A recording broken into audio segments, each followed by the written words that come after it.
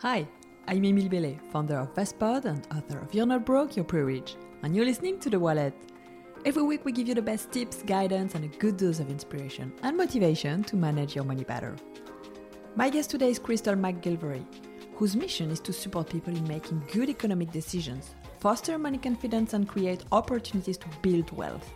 She's a chartered accountant who combines cognitive behavioral therapy, neurofinance, and behavioral science with a financial knowledge to create change. With her company, Mind Over Money, a hub for financial and behavioral change. In this episode, I asked Krystle to give me her top tips about how to fall in love with finance.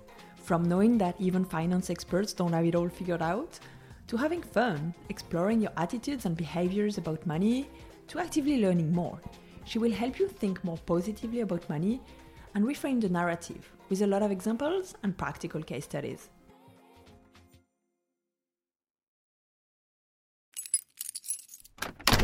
The stress of buying a house can feel overwhelming and very time-consuming. There are so many things to consider, and you definitely don't want to miss anything or get it wrong. Moneybox have helped hundreds of thousands save for their first homes with their market-leading lifetime ISA.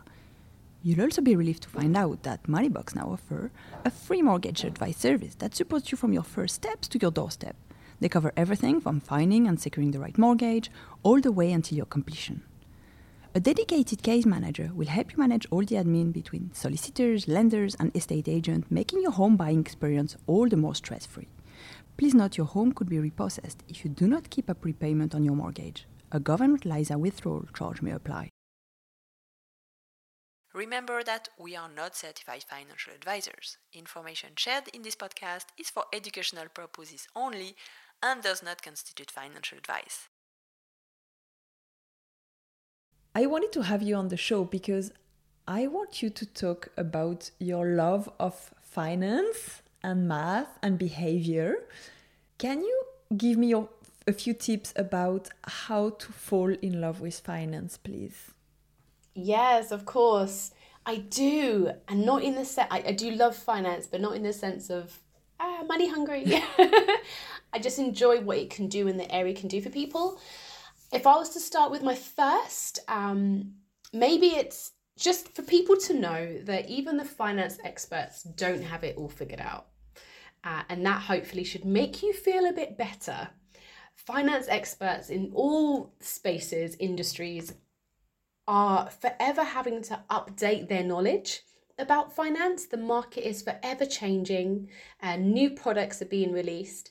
So if you're not sure, know that the finance experts are also not sure. Number 2 would be have fun exploring your psychological self.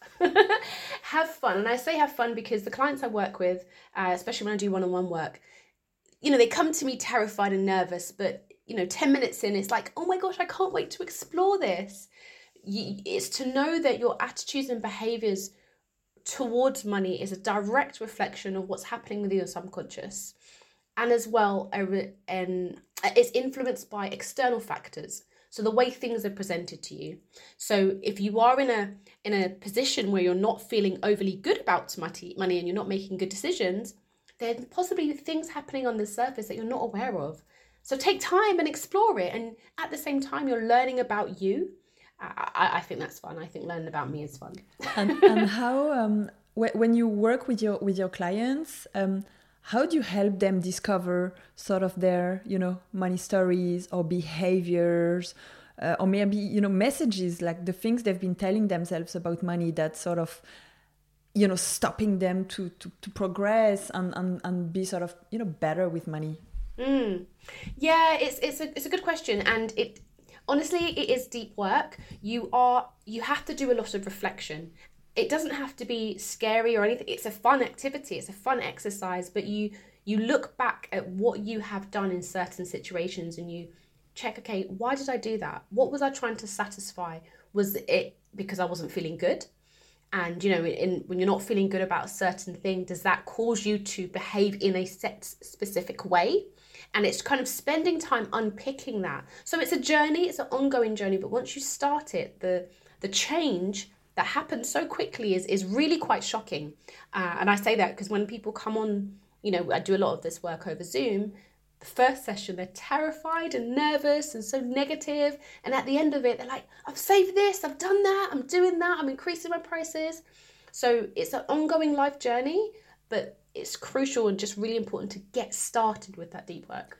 And can you give me maybe one example of, like maybe negative messages or like, stuff that's really like blocking yourself from moving forwards and to actually like thinking about money, something you've seen maybe in one of your clients? Yeah, so for example, one that popped up again this week with a client is them not checking their bank account. Yeah.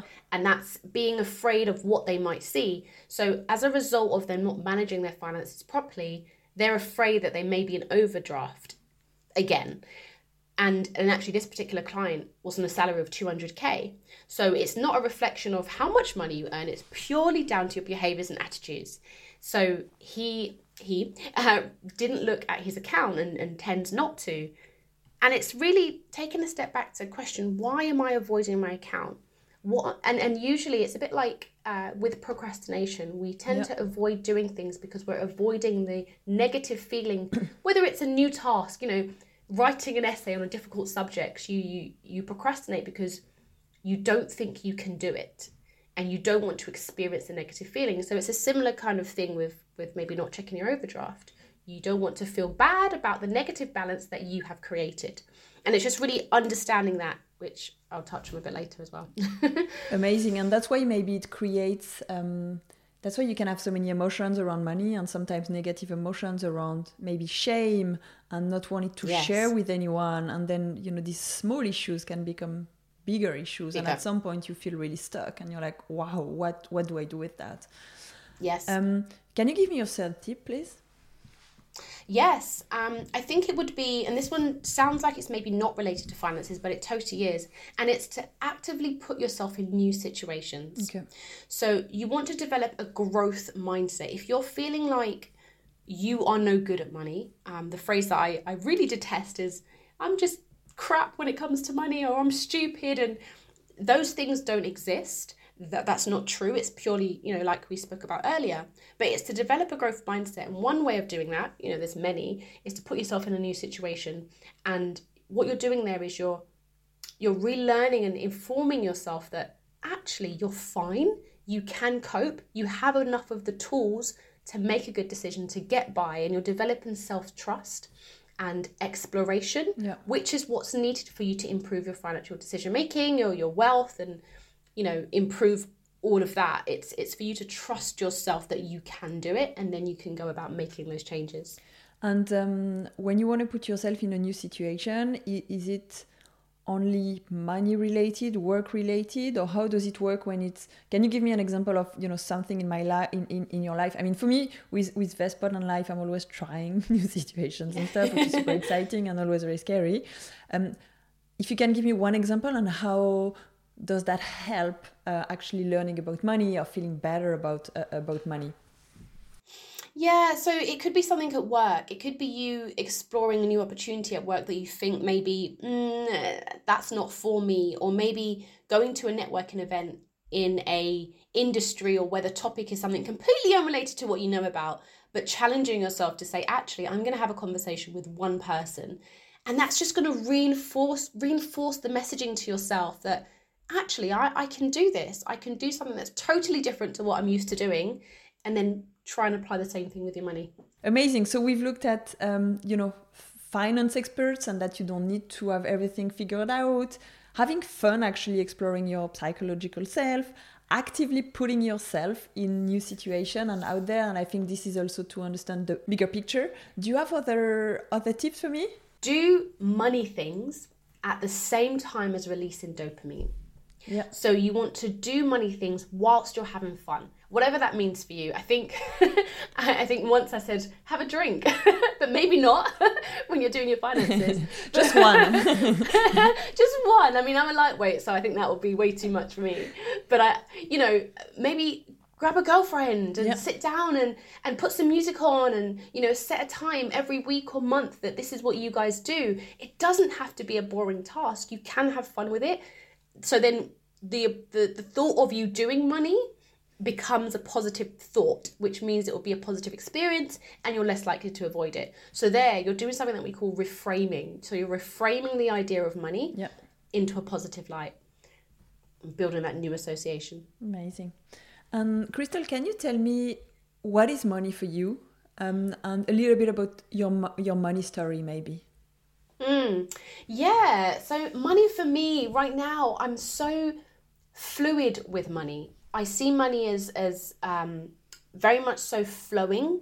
I think rewinding, and I'll give you a couple of really interesting things. So, I come from social housing background. My mother was self-employed, all of that good stuff. So money was never really, we didn't have an abundance at all.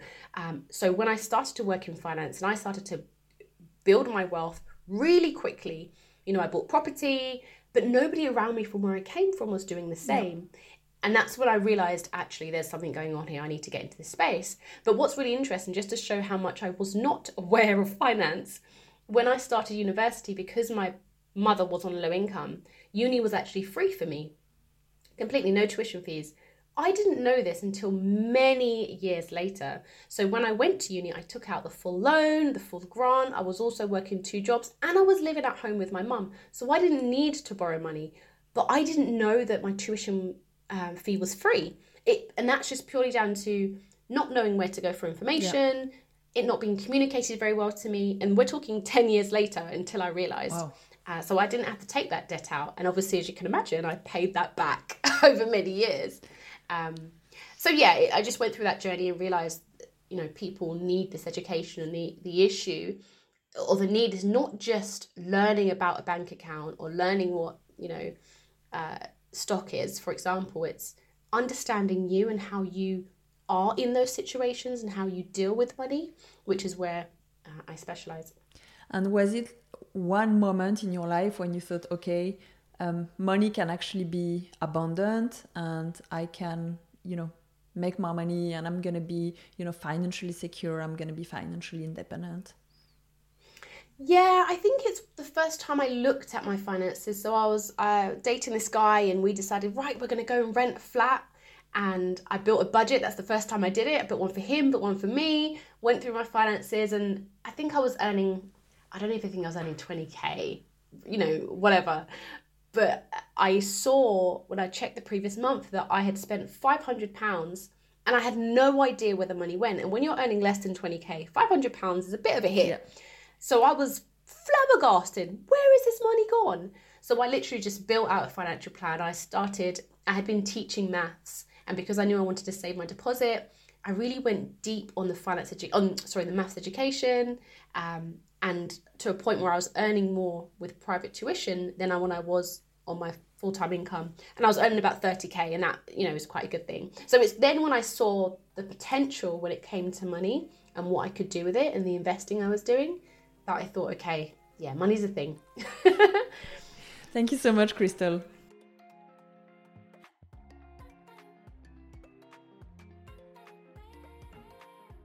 Thank you so much for listening to this episode of The Wallet. Every other week, I answer your questions about money on the show. To get involved, send me your questions and comments via hotline to podcast@vestpod.com. If you send us a voice note, you may even get to hear your voice on the next Hotline episode. Be sure to share this show with your friends and subscribe on your favorite platform. Please also leave us a review on Apple Podcasts and Spotify. It only takes a few seconds, but it helps more people find our show. Join us again next Thursday for another episode of The Wallet with award-winning journalist Vicky Spratt to talk about our new book, Tenants, and the housing crisis in the UK.